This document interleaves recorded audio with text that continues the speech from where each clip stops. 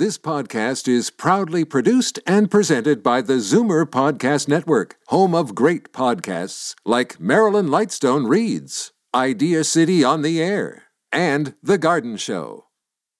You're listening to an exclusive podcast of Fight Back on Zoomer Radio, heard weekdays from noon to 1. You're listening to an exclusive podcast of Fight Back on Zoomer Radio, heard weekdays from noon to 1. Fight Back with Libby Znaimer on Zoomer Radio.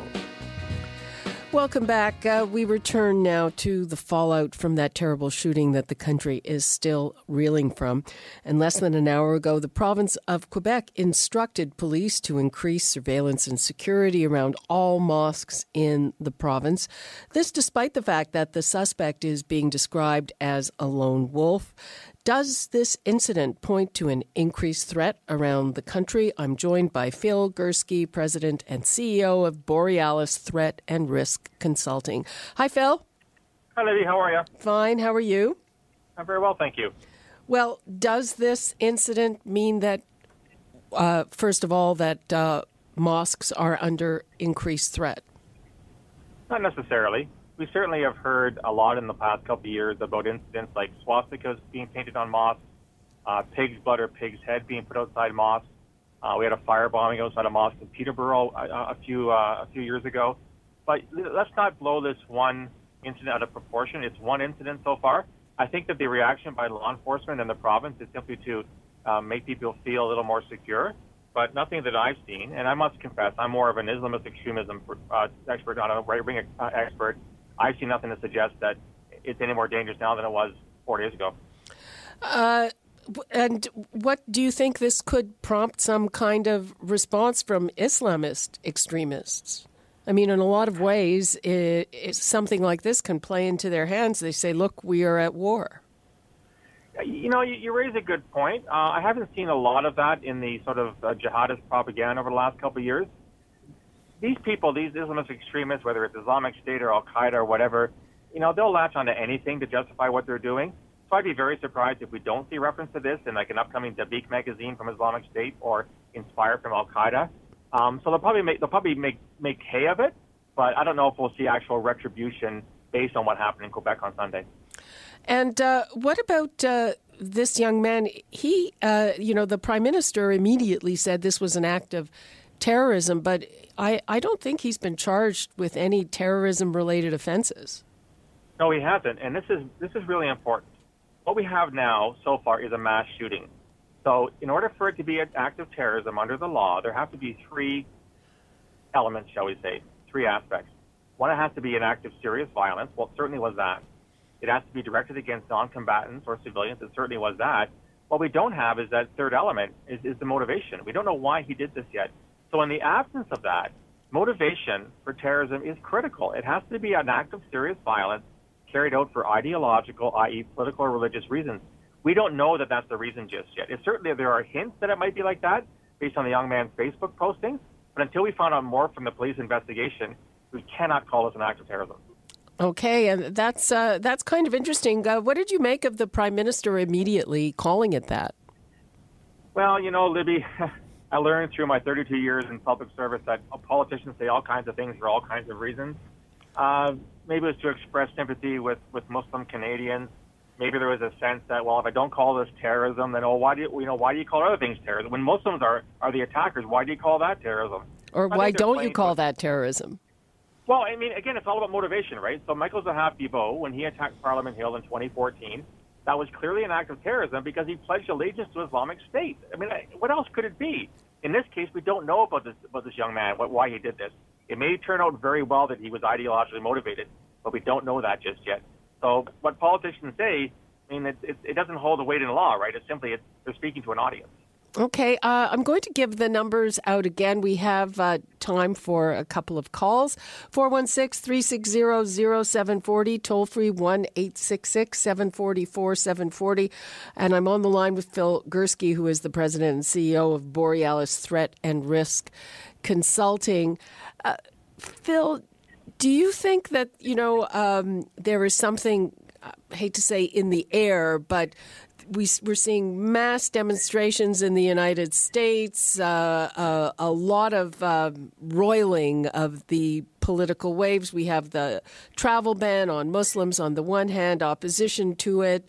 We're seeing in France, Marine Le Pen, the far-right politician, may end up winning the election. Do you see these conditions as an increased kind of a risk? Yes and no. I think that there is a certain independence between the two. So whether or not people act violently based on their ideologies is not necessarily linked to what Donald Trump says or what Marine Le Pen says or does. It probably isn't helpful from a general environment perspective. But at the end of the day, we got to be really careful here. What happened on Sunday night was not because Donald Trump said something, because a young man, for whatever reason we don't know yet, decided to act out violently. So we can't blame Trump for this one, and I don't think we want to go there with that. But we can certainly demonstrate, and I appreciate what people are very angry. In fact, I support a lot of what they're demonstrating against.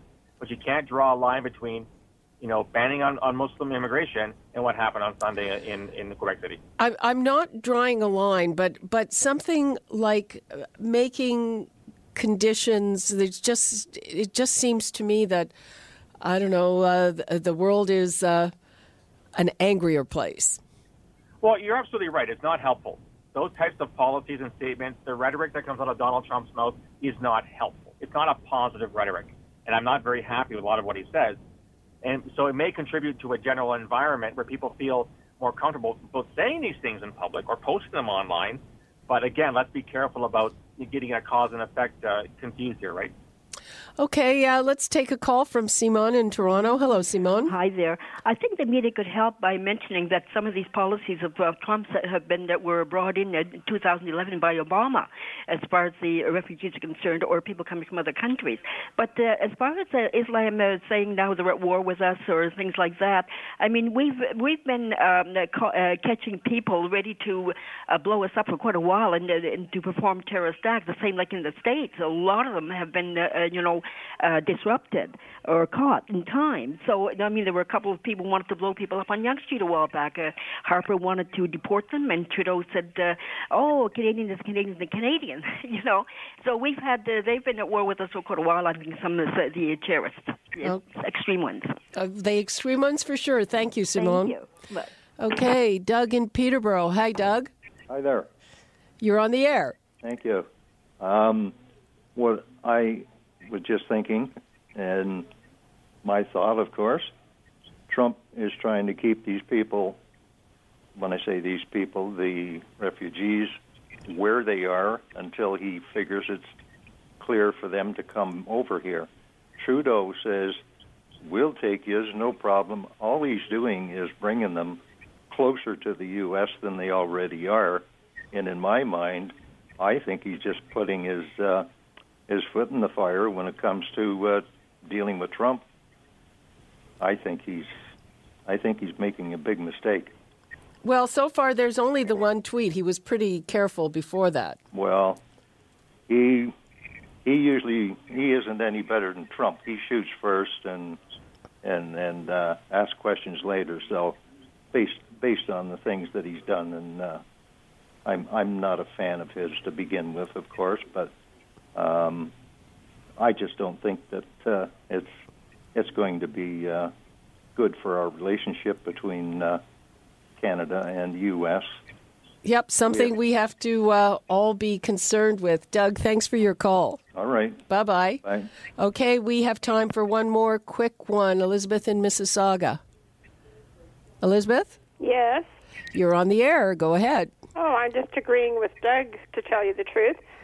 I was very disappointed with Trudeau when he stood up and he said, this is an act of terrorism. He sounded like Bush. Yes. Our guest, Phil Gursky, is saying we don't know that yet, right, Phil? No, we don't know that. So you had no reason to come out with that statement. Doesn't anybody tell him what to say? Does he just flaps around and, says whatever comes out of his mouth? He has to be careful what he's saying. Well, he should be careful what he's saying, and I'm sure there are people who weigh in on what he should be saying. No, I don't know. That's basically what I mean. What Doug was saying, that with Trudeau saying, we'll take everybody. I mean, he's got to stop and think too, eh? Well, we have too many people here now. Our infrastructure is falling apart because we've got too many people. They all congregate into Ontario. Yep, in Toronto. I know, and I don't mind them coming, but we have other provinces. You can put them into another province, and if they don't like it, you have to be there a year, and then you can do whatever you like. Okay, thank you very much. Okay. Bye-bye. Bye. Okay, we are almost out of time. Phil, what would you like to leave us with? Well, in response to Doug's comments, what's interesting is that, since 9/11, every single act of terrorism planned or successful in Canada or United States, none were carried out by people who got off the plane or boat and did it here. They were born or raised in this country, which means they're radicalizing in our country. So the Trump law does nothing to keep anyone safer. Secondly, both in Canada and the United States, we have very capable agencies that can do the vetting, do the security screening, to make sure, to the best of their ability, that terrorists don't come in the country. American security doesn't support Donald Trump because they know they can do the job that they've been paid to do. So, again, we're not importing terrorists because our security agencies make sure that we don't. So we're actually a lot safer than people realize. Okay, so that's a good message to leave people with, that, that these people are being vetted. Now, I know the Americans, when they take a refugee, they have their own vetting that lasts a long time after the UN vets. Is ours as stringent? Well, certainly the front end is very stringent, especially from countries that, where there are certainly conflicts and wars going on. I mean, when the Trudeau government promised to bring in 40,000 or whatever, 25,000 late 2015, CSIS and the RCMP stood up and said, yeah, we can do this. We have the capability, we have the experience, we can do this properly. So, again, I think the Canadians should realize we've got very competent people doing the best of their ability to ensure that we only bring in the people who want to be here and don't intend us harm. You're listening to an exclusive podcast of Fight Back on Zoomer Radio, heard weekdays from noon to 1. You're listening to an exclusive podcast of Fight Back on Zoomer Radio, heard weekdays from noon to 1. You're listening to an exclusive podcast of Fight Back on Zoomer Radio, heard weekdays from noon to 1. This podcast is proudly produced and presented by the Zoomer Podcast Network, home of great podcasts like Marilyn Lightstone Reads, Idea City on the Air, and The Garden Show.